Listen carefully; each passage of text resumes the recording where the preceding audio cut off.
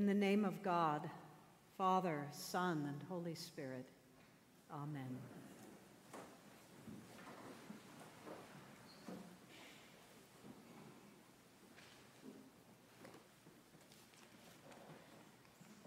His name meant useful.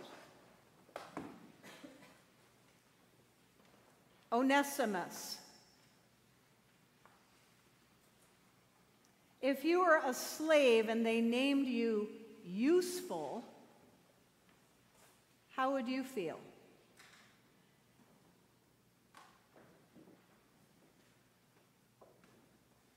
I've always believed that Onesimus must have been free as a child. Maybe they captured him when he was wandering around in the woods in Germania playing. I don't think that was his first name. Useful. Maybe he was so young that he almost didn't remember his real name.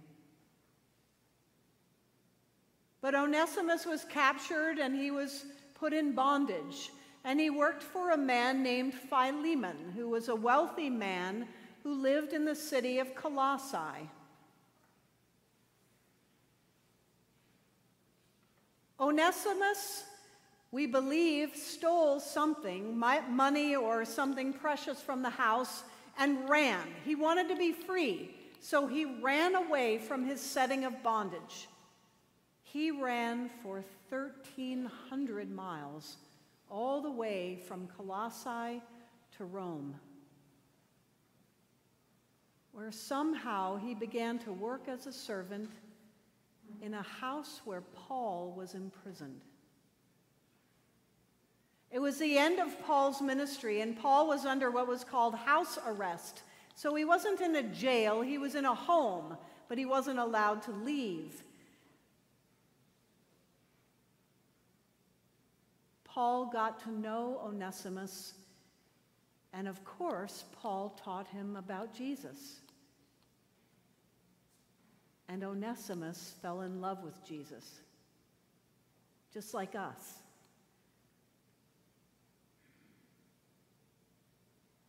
And Onesimus is baptized and becomes part of the church, and then Paul does a very weird thing. Paul writes his shortest letter. It's tucked in the middle of the New Testament, the letter to Philemon. Paul writes a letter to the slave master who owned Onesimus, and he tells Onesimus to take the letter and to go back to his setting of oppression. But this time as a Christian and as a baptized child of God, as a free soul. And Paul writes to Philemon, who also has been baptized and is a Christian, and says to Philemon, "You owe me your life because I taught you about Jesus. You are to welcome this man as a brother, not as a slave. You are to welcome him as a free man."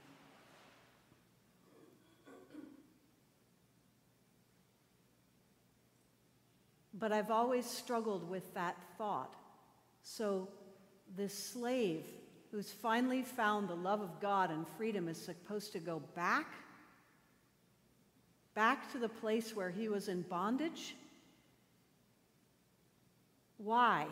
Why does Paul send him back? And when he gets back, what in the world was it like for him?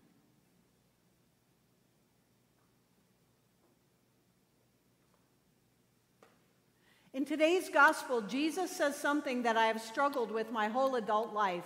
He says that you have to hate your mother and your father, your brothers, your sisters, your children, and even your own life if you want to follow him. And I think to myself, wait, I thought we were supposed to love our neighbor as ourself. How are we supposed to love our neighbor as ourself and hate our family and our life? That doesn't make any sense, right? It doesn't feel like the same message. How could Jesus have said to love God and everyone around you, and yet you're supposed to hate the people that are closest to you? When things don't make sense for me in the Bible, I always go back to the original language and try to take a deep dive in that language to figure out what in the world was Jesus talking about. Well, the word for hate is miseo, which sounds like misery, doesn't it? And just like all of those ancient words, it meant so much. And every time we translate, we limit its meaning drastically. And one of the meanings, yes, is hate. But another one is releasing or letting go. Or I think the best English translation I could come up with is the word renunciation. Do you know that word? To renounce. Now, most Americans, when we think of renouncing, we think renouncing our citizenship or something. But I'm talking about more of an Eastern understanding of the word renunciation. It means to release, to not hold on to not possess, to not be attached, to let go. You need to renounce the relationships that capture you, those closest ones that can become obsessive and consuming. You have to let them go, release them.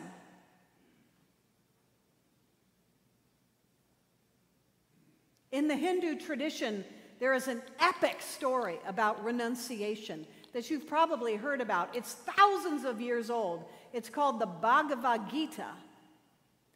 And in the Bhagavad Gita, there is a story about a man who is in a chariot on a battlefield, surrounded by people who are about to go to war with each other. His name is Arjuna. And in this chariot, there's a chariot driver who is Krishna, the representative of God, a deity.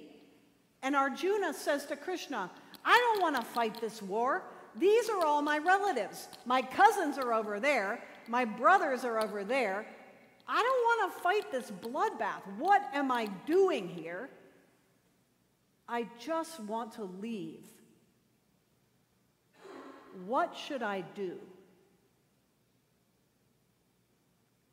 And Krishna launches into this beautiful poem in Sanskrit that is all about renunciation. He says to Arjuna, I know this is an impossible situation. You're standing in the middle of a war zone where your family is on both sides, and yet you are called to play your part.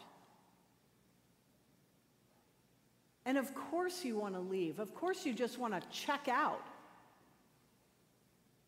But what you really need to do is live into the role that God has given you, but let go of the results.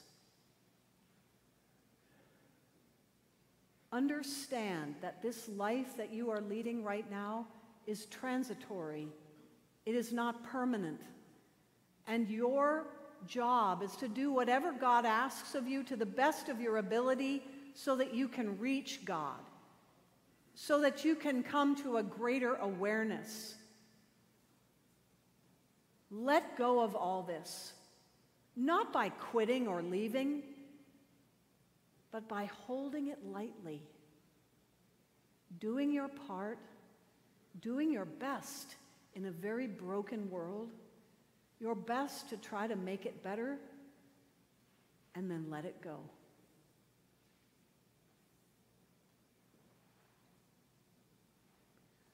So we're all in bondage to one thing or another, my friends, in this world. We're in bondage to different things depending on our unique situations. Some of us are absolutely obsessed with what people think of us. We're enslaved to other people's opinions. Some of us have longed for the perfect romantic relationship all our lives, and we never feel like we've quite gotten it, and it consumes us. Some of us wish that we could just make a little bit more money. If we just had a little bit more, always a little bit more, we would be okay. Some of us are consumed by a desire to drink or flashes of anger that we can't control. But whatever it is that holds you in bondage, St. Paul says we are all in bondage to sin. Something consumes us that is not God. And it is that thing that we must be released from. And we can be released by falling in love with Jesus and by renunciating the results of this world, by serving him and even going back to the hardest things in our life, like Onesimus has to go back to his setting of oppression, to go back to what Jesus calls our place of the cross, that thing that caused us pain, but go back as a child of God, fully loved, knowing that no matter what happens, we will be well, because we have a place with him in eternal life.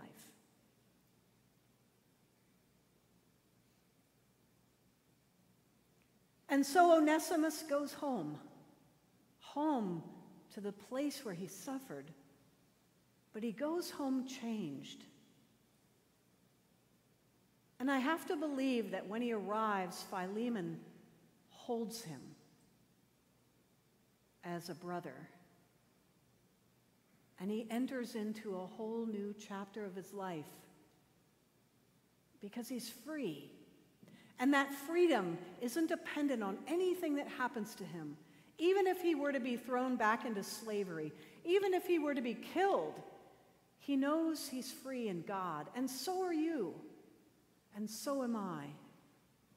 There's nothing that can capture you anymore. You don't have to let anything hold you back.